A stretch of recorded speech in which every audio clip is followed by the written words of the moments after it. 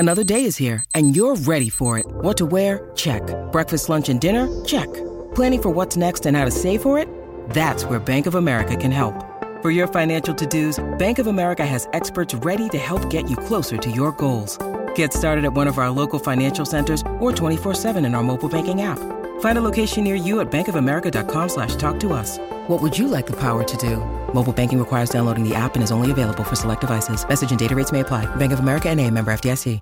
SEN Test Cricket for Tyre Power. Raise the bat as you save on Falcon Tyres. Get 4 for 3 on a wet and rather sorry Kia Oval here in South London. Adam Collins, Brett Sundaration. At stumps, day 4 prematurely. Australia have done very nicely indeed, though. They're chasing 384 after England only added 6 runs to their overnight tally. That was a Stuart Broad 6, by the way, the final ball he'll face in Test cricket. But as I look over to the scoreboard, David Warner 58, Usman Khawaja 69, a fine partnership between this pair. They're 249 runs away on the final day from a win here and a series victory in England for the first time in 22 years. Expect the unexpected. That's been the theme of this series, right? We all got here. We knew England would walk out to bat just because Stuart Broad gets his guard of honour. We knew Stuart Broad will have that one mic drop moment, which he did. He hit that big 6 of Mitchell Starc. But what we did not expect is to Australia to put on the first 100-run partnership across both teams for the series and do it very comfortably. And then we expected a bit of rain. We didn't expect the whole day to be washed off or half the day to be washed off.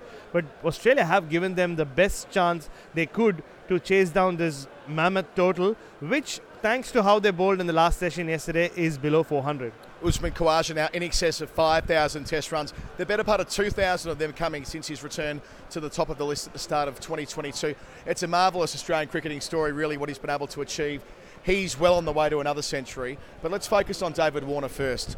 Gritty, second half century, had to work hard. They tried everything to get under his skin at different points. There was the changing of the bails and all the rest of it with Khawaja, which we saw was part of the colour and movement of Australia's first innings a couple of days ago. But Warner, still there fighting, still there scrapping, still there wanting to be a Test cricketer. Look, he's given it his all during this series. You can look at the numbers, and I've been befuddled by the number of people who wanted him to be dropped once the series began and once he did what he did in the first 2 Test matches. In fact, first 3 Test matches if you extend it to the World Test Championship final. He's, unlike 4 years ago, he's really shown that if he can, through pure grit and pure determination to hang in there to be a Test cricketer, you can make things happen. You could see by the time you got to the 4th, 5th Test of the last Ashes, he had resigned to his fate that Stuart Broad's going to get him out. Here he's changed his technique, he's walking across his stumps, knowing much better where his off stump is and going at the ball like the David Warner of old as used to. That hasn't meant that he scored runs very quickly, but he's fought his way to 20s and 30s and then just made one mistake and got out. But today he did not make that mistake. He was a lot more attacking once he got to around 20, and then he's just found that rhythm of old that we saw from David Warner, not just at home but away as well. He's got his eye and he's got himself to over 50. Can he make that big score that we all want him to make? Well, if it comes in a winning course, why not? I mean, what better way? We've spoken a lot about Stuart Broad signing off in style. That would be Warner signing off from Ashes cricket in better style. Yeah, remembering that Warner's never made 100 in England in a Test match. It would have meant a tremendous amount to him. Now, England's bowlers did look a little bit flat for whatever reason. Broad just couldn't get going with the new ball. He was 2-leg side-ish. Anderson bowled tidily, but without getting any balls to really move around. It was so flat that after lunch, I had 3 catching covers straight away for Anderson. So gives a sense of the day. From the Vauxhall end, there was turn, especially for Joe Root. Moeen Ali looks injured, and Mark Wood bowled one fiery spell from the pavilion end, hit Khawaja in the back of the helmet. They had to take a second ball at that stage because the ball was wanged out of shape on the basis of the blow to the lid. But then Wood went back up the stairs again. Didn't bowl before lunch, bowled one spell after lunch. Looks like he'll be injured and struggling through tomorrow. Australia's master plan is all coming into place. They were criticised a lot for batting slowly 2 days ago. I'm sure they would have taken more runs. But the 100 overs or so they put into the English legs, maybe there are signs showing, because they looked flat, which is surprising. The day started as a celebration to Stuart Broad and his amazing career, his incredible career. And you thought they would be up and about, the whole crowd would be cheering. I do remember when Stuart Broad ran into bowl, the first ball of the innings to David Warner, Joe Root at slip was getting the crowd to go.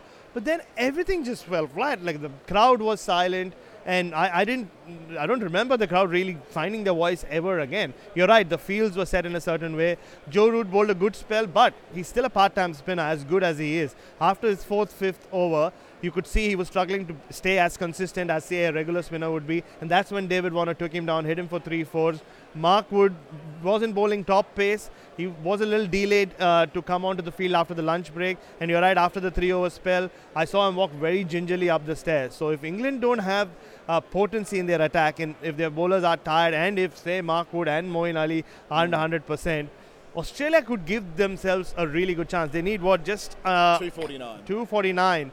If this partnership can go on, make 70 more runs, the pressure is suddenly all on England. It's just about in the balance, I reckon, heading into the final day of an exhilarating series where it's meant to be this way, I reckon. Look, Australia may have retained the Ashes last week, but it's all about winning here for the first time in over 20 years. For England, can they send Stuart Broad off in style? We'll find out tomorrow. Our coverage after play for Tyre Power. Raise the bat as you save on Falcon tyres. Get 4 for 3. We'll see you then. Bowling here is Starks, swinging across the line, Broad towards deep square leg. Will it go all the way? It will! Once more with gusto, says Stuart Broad. Over deep mid-wicket, all the way for 6. Clearing the tallest man on that rope, Mitchell Marsh as well. So the crowd silent as Murphy approaches. 2 left in the over. Anderson, reverse sweep again. Doesn't make contact, shout for leg before. Umpire Wilson gives it out. Again, it's a slow death. He's making that a trademark, Joel. Straight away, James Anderson says, I'll send that upstairs. Sorry, Joel, but I don't trust you. An impact and umpire's call. Yeah. It was bouncing, you know, but he will get the wicket. Todd Murphy does get a 4th. He's earned that. And James Anderson is given out leg before wicket for 8. Doesn't add to his overnight score. The only runs coming via the bat of Broad. A towering 6 over deep mid-wicket. Unbeaten in his final Test innings. Broad making 8. England all out for 395, which will mean that Australia will be in the final innings of this series chasing 384 for victory. As Anderson bowling to Khawaja drives him down the ground perfectly for 4. The on drive, Usman Khawaja elegantly onto the front foot, and he looks so good when he takes the ball on. To Khawaja, who drives again. And Khawaja suddenly found a gear. They went for a long time without a run. He's just hit boundaries back to back. That one, the classic Khawaja out through cover. Wood to Khawaja. He knocked him over at Leeds with a thunderbolt. Arrives and delivers, and Khawaja plays with soft hands through the court, and that'll be 4. That'll be his 50 as well. Outside edge of the bat, but no one at third slip. Went to the turf anyway. And Usman Khawaja, who's enjoyed so much success over the last 6 weeks, only fitting that he gets a chance to raise his bat again. The job nowhere near done, but already a partnership of 104. Usman Khawaja, that's the 39th time in Test cricket he's reached 50. Here goes Mark Wood. Short ball pulled away by Warner. A little bit top edgy, but he's got a reasonable piece of it out through square leg, and a diving attempt at a save doesn't work. Is it Harry Brook out there? No, I think it might have worked. He's tapped he tapped it back in. He might have just got a piece of that, Harry Brook, as he was sprinting around from deep back with square leg. They've got 2 out on the hook. Warner got it in front of square. Either way, he's got himself a couple of runs and raised a half century, David Warner, his 2nd of the series.